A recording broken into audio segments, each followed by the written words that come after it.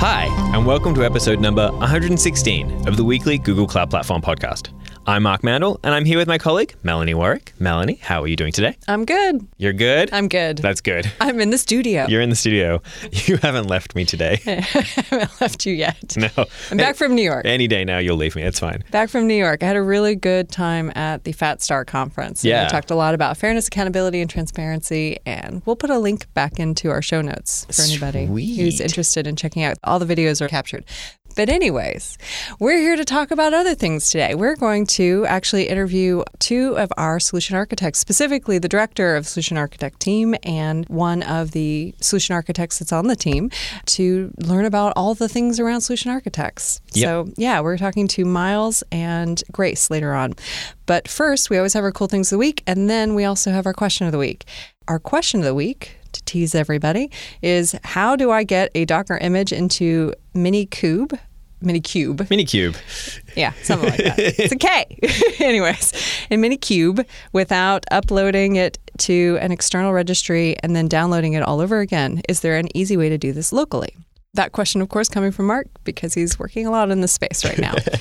Let's start with our cool things of the week. Yeah, there's a bunch of cool things this week. Why don't we start with the fact that Cloud IoT Core is now generally available. If you're not familiar with Cloud IoT Core, it is our fully managed service to help securely connect and manage your IoT devices at scale. That's all the buzzwords. Yes, that's all the buzzwords. And apparently, this general release is incorporating a few new features. You can now publish data streams from the IoT Core protocol bridge to multiple cloud pub sub topics, and you can simplify deployments. So check it out. Yeah, and we have a whole bunch of device partners and application partners as well. So if there are particular devices or application platforms that you need to be able to use, check those out. We'll have a list there in the blog post. Another thing we have for the week is that Jupyter Lab is apparently ready and beta and accessible for all users. And Jupyter Lab is actually coming out of the Jupyter group. And Jupyter is based originally off of this notebook that's become very popular in the data science space in particular. This notebook allows users to create and share documents that combine live code with narrative text, mathematical equations, visualizations, interactive controls, and other output sources. It's really a useful tool. And so they've built Jupyter Lab. And Jupyter Lab in particular is something that they're using as this interactive development environment for working with notebooks. So it is able to integrate with text editors, terminals, data file viewers, and other custom components and allow you to basically do a more comprehensive workflow. Check it out. It's really interesting. And we're going to actually have a link where you can find out more information and figure out how to install it. Awesome. For another one, we announced that Google Cloud Spanner can now be used as a Vault storage backend. If you're not familiar with HashiCorp Vault, it's a really cool open source tool for basically managing secrets. And it's very popular across Google Cloud Platform as well as Kubernetes. This is kind of cool because Spanner is a great way to have high availability across multiple regions and have that as a backend. So it enables a few things on Vault that are kind of neat in terms of like transactional support as well. Enterprise-grade security, basically it uses the same security as Cloud Spanner, which is amazing. And it's also supported by Google, which is also nice. If you want to get started, you should download and install the latest version of HashiCorp Vault. 0.9.4, apparently, at time of reading. Good to know. And then the last thing we want to mention for the cool things of the week, and this is something I know especially comes straight from Mark's heart on the gaming side of the world. There's a blog post on how to handle mutating JSON schemas and streaming pipeline with Square Enix. Yeah, so this is an article written, looks like in conjunction with Square Enix, the game studio. They make a lot of really cool games, Final Fantasy, Deus Ex, Nier Automata. I could go on for a while. But they talk about basically how they ingest a wide variety of JSON data across a wide variety of studios, because they're made up of a variety of studios. And how do they handle different JSON schemas coming through and how to deal with mutating JSON and how to handle it when you have multiple basically people who are ingesting data through this pipeline. It's a really cute article that's also written in the style of first you have like a hero and then you have a character and then they have to defeat a boss and the boss is the mutating JSON, and it's really adorable. And it has a good diagram of the pipeline, as well as they have a link at the bottom for those that want to check out more common usage patterns for cloud data flow. Great. Okay, Mark. Well, I think it's time for us to go talk with Miles and Grace. Let's do it. Today, I am ecstatic to re-welcome someone who has been on our podcast before, but also somebody new.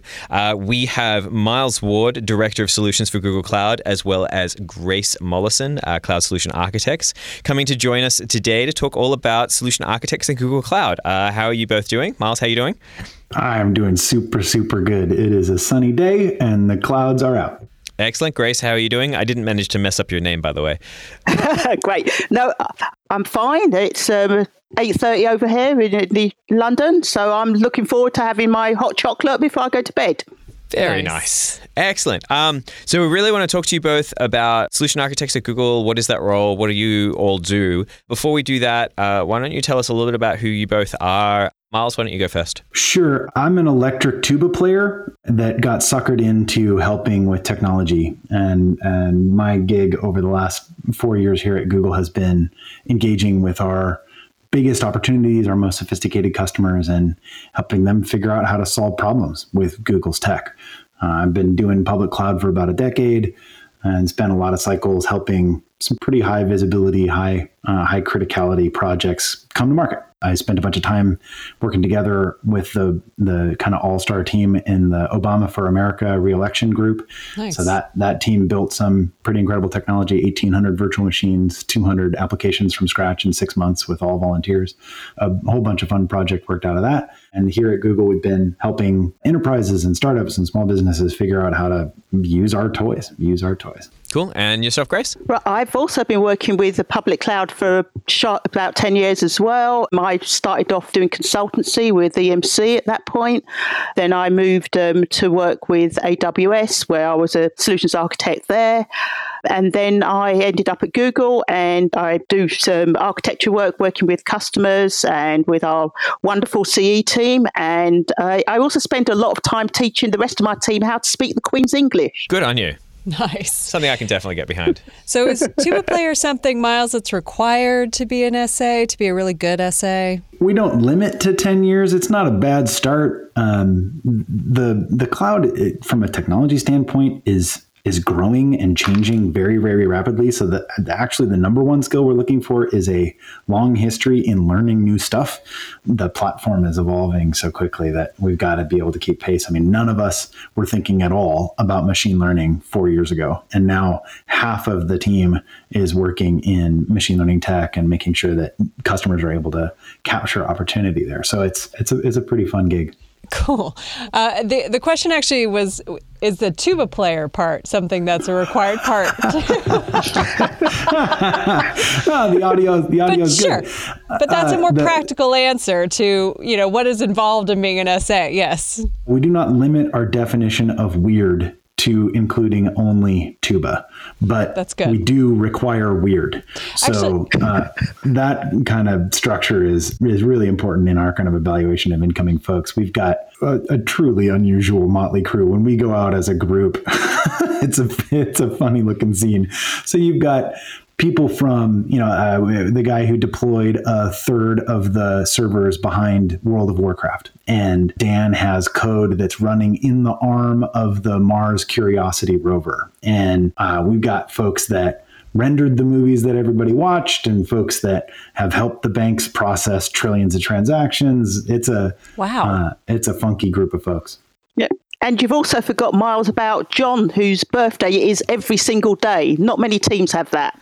That's right. We have a person who has a birthday every day, and it really makes sure that we're in a constantly celebratory mood. Excellent. Okay, so apart from being interesting and strange, at a high level, what is a solution architect? So I'm happy to take that. Yeah, I think Grace, you should take this because Miles is not making any sense. Okay, we're a scaling function. I mean, basically, I spend every day of my working week scaling myself out of a job. So what that really means is the fact that I will work with customers on net new problems, things that our documentation may not quite have clear so people can see the logical flow, particularly when you're blending a number of products. And I document that, we get it published, and I move on to the next thing, or I help people to actually understand if the documentation isn't as clear as it should be, how they should be interpreting it. Nice. Cool. So if people, I know I've seen solutions that have been posted on the cloud.google.com website. Mm-hmm. Is that your team, Miles? Is that what you do? Yeah, 100% of the material that's at cloud.google.com/solutions is stuff someone from our team built. And a bunch of the technical documentation around the business comes from or is inspired by a lot of the path-breaking work that we do together with customers. And that's exactly the model. Grace is right. She sort of maybe underasserts the degree to which a lot of this comes from direct engagement with customers. Like Grace is working with some of our biggest, hardest opportunities. And when they get to a place where they're scratching their heads and we're scratching our heads, we sort of dive in together to find the answer, right? Whether there's currently no floating IP addresses available as a part of GCE networking. So how do you do a software application that depends on floating IP addresses? We do the research and we dive in with customers and do a bunch of experiments. And the result is a white paper that says, here are the 4 different ways you can work around that problem that we've seen actually work. And that kind of gap filling and enablement, you can sort of fake it and just sort of, this is probably how that would work. But when you do it together with customers, it's real and tested by somebody who really needs the answer to work. So it helps us make sure that the guidance we give is something that's valuable. You've talked to a couple of the examples, but can you guys talk a little bit more about the kind of customers and who the customers are that you're working with? Sure, I can provide a couple of fun examples. We spent a lot of cycles with one of the biggest banks in the world, HSBC, in Grace's backyard. We've been working through helping them apply machine learning and our data platform, so tools like data flow and data prep, to be able to digest the bank's data and perform better projections, better analysis. So one example that'd be easy is like fraud detection. There's however many millions of dollars a day of fraudulent charges that come through that bank.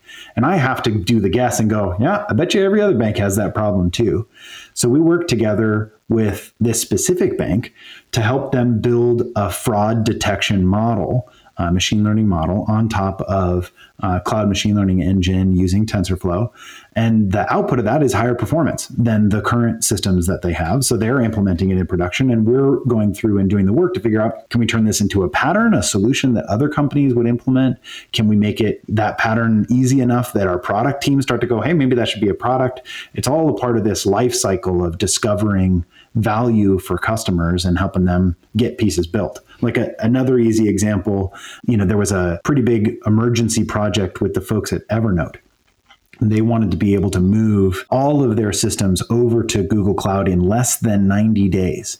Right. So this is 3 petabytes of customer data, hundreds of independent systems. And we have a professional services team that works really hard to enable and do the grunt work of picking these pieces up. But there were specific implementation questions. How do I get a sharded MySQL to replicate over the wire? How do I make it so that we're able to tune for improved performance using Google's super fast solid state disk? Those kinds of questions, when there's a blocker, when there's something we don't know how to do. Folks from my team, so that one was Brad's fee came in and asked a bunch of questions and was able to get down to a best practices implementation for their MySQL system that now we're replaying to other customers. So that's the model: is find these big customers, help them unpack, and then teach the rest. And how long do these types of engagements last? So it's all over the map. We have a lot of conversations where customers are really just looking for that first piece of guidance, right? We're maybe a little better version of Google. Let me Google that for you, right? Maybe we couldn't find the doc before, but here's where it is. Or, this is generally this kind of best practice that you'd want. Some customers have hundreds of problems, thousands, and they can keep us busy and they continue to push platforms. So we have some places where people have been involved for a long time. But generally, we're looking at anywhere from a super dense phone call to a couple hours on a whiteboard to a week of kind of a proof of concept or a first implementation. So we've had some previous podcast episodes on talking to people like, for example, like CEs, customer engineers, sort of account management side of things. How do you all differ from those sort of roles? I'll pass this over to Grace. Grace hasn't said anything in a little while. We don't actually own any accounts as such. They tend to be owned by the customer engineers and the account managers. And essentially, the customer engineers gatekeeper us. They request our assistance. which is how it works. And we also work alongside PSO as well. So we kind of have their backs, if you like, to a certain extent, is the way I like to see it. So as an example... And what's PSO? Sorry, as an example, the other day you mentioned one of the solutions that I wrote, the GCP policies. Yep. One of the CEs of a large American company saw that, passed it to their customer, and then the customer says it'd be really good if we could talk to the people who worked on that. So they got myself and the project manager who helped me work on some of that work, and we were on a call with them yesterday discussing how they should approach things and just talk them through how to use those papers. So that's great, because I often don't get a chance once it's been published to actually then talk to people who are right at the beginning of even looking at the documentation. So that was really great experience. Nice. How do people actually reach out to you? So, as I said, that was an example where the CE found the blog post, and then the customer sent it to the customer, and the customer said it'd be great if we could talk to you. It tends to be, for me personally in the UK, it tends to be people reaching out to me either via our project managers, particularly in the area that I focus on with security and IAM. In Europe and the time zones, I tend to be kind of a first call, working alongside some of our specialist CEs. So we have some CEs who focus on particular areas. So we've got some security focused CEs as well, and I work alongside those. So there's different avenues to get through to us. Okay. And are there certain types of projects that you get asked to do that you would say are not a good fit for the solution architecture role? We're no good at making sandwiches. You have to say pseudo first, and then all of a sudden we really like making sandwiches. What we don't want to do is something we've already done. Like, that's the core, is we're trying to be at the front edge of identifying how customers can use our platform in new ways. Grace can go and engage with that customer who's thinking through how to apply policies to their business, but she's going to bring CEs with. And they're going to take a bunch of notes. And hopefully the next time the next customer comes, they don't have to bring Grace along. The CE can handle it. That's where Grace was talking about with the scaling function, right? So it's not that there is any individual thing we don't want to do. We just don't want to do it 10 times. And so to flip that around, it's worth pointing out, I guess, if you go to the /solutions page on cloud.google.com, these are not solutions that were written in isolation. These were written for customers to be implemented, like rubber meets the road type stuff. Yeah. Yeah, exactly. Absolutely. Like, there are so many production customers that sit on top of those patterns that are following our guidance. That's the way the role is supposed to work. Do you normally engage with, say, a certain size of customer, or is it a broad range or a variety of industries? How does that sort of pan out? I'll take what happens. Because I happen to work a lot on the onboarding security side and the complexities you see when working with large strategic customers, I just tend to work with a lot larger, a lot more gnarly enterprisey types. We've got guidance for sort of startups and greenfields, but because they're startups and greenfields, they haven't got the existing infra, all the issues there and everything that you need to kind of think about how you bring yourself to the cloud without basically breaking your business. The cool thing with our team is there's a lot of diversity in the background and skills. You know, cloud platforms, almost 60 something products at this point. Plus you have to sort of know about all the hardware and software that there's ever been on the planet. So it's impossible to have coverage. So like if Grace spends a bunch of cycles on identity and security and kind of enterprise setups, we have folks that have a bunch of gaming background or a bunch of media background or have spent a whole bunch of cycles with retail companies, right? So those types of groups have different problems, and we work to resolve issues at any size. So the threshold for us is not looking at like, you know, who's the very biggest customer possible, but which is a customer that is ready to work together with us so that we can learn as much as possible. Sometimes those are little tiny companies that are out in the middle of breaking path. So it's all over the map. Miles, with such a wide range of skills, how did you find the people that are on your team? How did you build this team?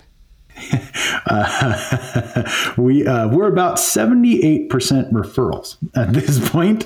So there's a phrase, dorks can smell their own. So there's a lot of us that are old friends and that have been working on these kinds of problems for a while. And we take the interviewing and recruiting process really seriously. When this group gets together, it's just a bunch of buddies on a couch. It's a super fun way to connect and hang out, and a lot of peers who have really seen high scale stuff and high stake stuff. So we're getting better and better every day at finding folks that have the right attitude and have the right history of learning, even though they may be from a new set of skills that it's helping us cover new areas. That expansion is happening all the time. And are you hiring? Yeah, we're absolutely hiring. We got a whole bunch of spots, EMEA, Japan. It's a global team because here in the US, right, if you're in Mountain View doing a startup and you want to talk to an engineer at Google, you have a lot of different options. And for a single product, often cases you can get access to over time. If you're doing interesting stuff and pushing the boundaries, you can get access to engineers that are working on the actual products. In Singapore, we have folks in Tel Aviv and Korea and Japan and, Stockholm now. And each of those places, it's harder to get access to an engineer. So solutions architects also serve as this technical point of escalation inside of the sales process so that engineers in our remote territories have somebody that's at their level to talk with. And a lot of that ends up being us supporting the product management and product development exercise. How would I know I'm a potential solution architect? We hire on a Google system that they have a whole bunch of internal labels for this stuff. But the same kinds of operations people that get hired for the Google SRE roles tend to be a good fit for us. More of the questions about cloud have to do with how I make this thing work and keep it working than how do I develop a new application on top. We have great teams in developer relations and others that are helping our developer friends. This team tends to spend more time in operations land. It also tends to look for people who have a background in hands-on operations of either large-scale on-premise infrastructure. So like we have an engineer who used to run operations for Concur, and that's all data center based, but it's the same kinds of problems they're trying to solve as our cloud customers. So there's a lot of customer empathy that's possible as a result of that. So another dimension in that is Google Cloud is something that you boss around with code. And it's not the environment where, if somebody's just exceptionally good at pointing and clicking inside of System Center or vCenter or something like that, that they're going to be the right fit. Our customers are asking us to help them automate, to help them instrument, to help them turn into a dynamic environment what has been static and hard to manage. So we do have a coding bar. We need people to be able to help not just explain solutions, but develop them. So this should segue nicely, hopefully. So I'm curious, you both work with a lot of customers. Direct it to you, Grace. Are you seeing any particular trends in terms of the help that customers are needing or the sort of things that they're doing? Yeah. So as I said, that's how I've been able to produce some of the work I've done, because I actually work very closely with customers, and you start seeing a pattern. Once you start seeing those patterns, you can actually then convert them into guides and documents and tutorials and reference architectures. So as an example, every customer wants to understand how they can actually map their functional roles to IM roles. That's something that you just need to learn how to do at the beginning. So, I just say to people, step away from the keyboard, think about your planning, map those roles to your IM roles, and then you can start implementing it. Folks also want to understand how to automate things as well. So that's a very common question is like, are they hybrid multi-cloud? Do they want to use OSS solution like Terraform? Or do they, if they're all into GCP, then maybe they use Deployment Manager. So it's helping them make those sorts of decisions, and looking at the skill sets they've got already and just bringing them on the journey, really. Grace, what do you enjoy most about the work you do? I love the fact that every week I've learned something new. I also love the fact that, I'm asked to work with customers, so I have a lot of respect for our CEs, particularly because they've got a hard job, and I love working with them. They're very collaborative, and I get up every day really enthused about work. I know when we both met before this, I'd asked you, would there be anything else you would do other than being a solution architect? And I said then, it's really, really hard to think of another role that fits me personally and the stuff that I like to do. And I think, if I was put on the spot, maybe I'd look at doing something into DevRel, or maybe working in the PM org. I mean, they're the two roles that would fit, because I used to do a CE type role at AWS, so I know how hard that is. I've done that, and it's like evolving. And at the moment, I really enjoy this job, and I can't see anything that rivals it. You like everything but Miles, right? Yeah, I know, he's terrible. There's this phrase that, there are kind of two kinds of people in the world, folks that are entropy creators and folks that are entropy destroyers. I think you can sort of make a quick guess as to which side of that dividing line Grace and I each land on. Awesome. I know you've published a lot of solutions, and maybe you can't necessarily name names, but what's been the most interesting solution that you've had to provide for a customer? Grace, we were just talking to you. Why don't you go ahead? So ironically enough, it's pretty much in the first 6 months that I joined, I was helping work with the IM team with regarding to helping them get it to GA. We had no real knowledge at the moment. How was this going to work? How were customers going to go to interface with it? So that was a lot of talking to a lot of big customers who were able to give us some input. So people like Spotify, for example, provided a lot of input there. And then it evolved. So the latest set of docs, I would say, were the ones that I actually enjoyed the most, because it took some of that early work and then it was blending it with lots of different things. So I looked at billing and I looked at networking. I looked at the cloud resource manager, and I had all of these bits, and I've got to actually figure out a logical path to make it clear and easy for our customers. So it was at the beginning and the most recent stuff are the two things I've really enjoyed working on, I think. So I've done consulting in my past, and I know one of the biggest challenges we were always up against was scope creep and trying to keep, especially customers within the bounds of expectations and realities of time. I assume that's one of your challenges that you're up against in terms of this role. And how do you usually work with that? I'll say that because the definition of the team is relatively clear, that when a customer is blocked, either at the beginning, I don't think this is possible on cloud, or at the end, hey, you people said this was possible on cloud. When they get blocked and we don't know how to solve that problem, that's exactly when solutions architects get involved. And similarly, when they are unblocked and they can appear to be able to continue to move without our support and assistance, that's when we go away. So far, the scope creep has not been from the individual projects. Like, generally people ask for relatively specific things because that's the current long pole in the tent that they need resolved. But there's certainly a very small number of us and a very large number of customers. And so I think the actual creep is more about, can we put you at every customer everywhere? And that's relatively complicated because there's hundreds of thousands of them and there's dozens of us. So the creep is internal. That sounds like a constant juggling of prioritizing. And what are some other challenges that you were working with in terms of managing this team, Miles? My big job is an easy one. It's helping our folks continue to learn the new hard bits. It's real easy to, and everybody does this. You find a place where you have expertise, you get relied on for that expertise by others. But the world of technology changes so rapidly that any amount of real experience and depth in a given area has value for about a decade.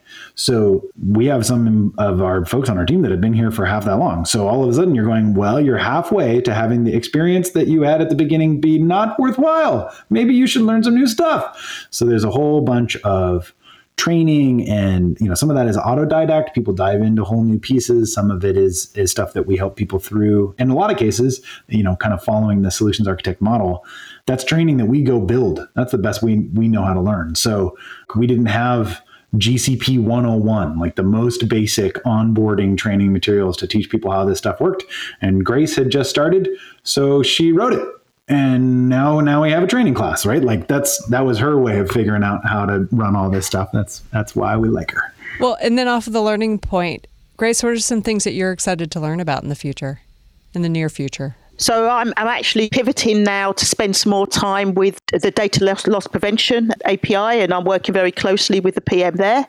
So I'm really enjoying that because it's a really fun product and it's so underrated. It's just very, very powerful. And obviously with all the things regarding PII and making sure that you can stop sensitive data getting out early, it's just a key tool. That's fine. And I'm also going to be doing some work with the Stack Driver team as well. So it's still in the same area, but there's just, new things all the time. Cool. So we're running out of time here. But before we wrap up, is there anything that either of you want to plug or mention or talk about before we finish things up here, Miles? We're in the middle of building some new, and I'm pretty excited about some new things to do at our big events. Next and the Global Summit Series, those are great opportunities to connect with solutions architects. Essays are always there. And that's a great way to get maybe the 15-minute version of an engagement where we can get on our big whiteboard that's got all the architecture icons and systems. You can come and hang out with us and we'll help figure out how to solve the problem that you've got. And so one of the things that we're working real hard on now is kind of an interactive environment for that kind of solutioning, a little bit of a game. So there'll be more about that as it gets out and launched and done. We're still fighting over the name, but generally, I think the events series this year is going to be a lot of fun. Nice. Grace?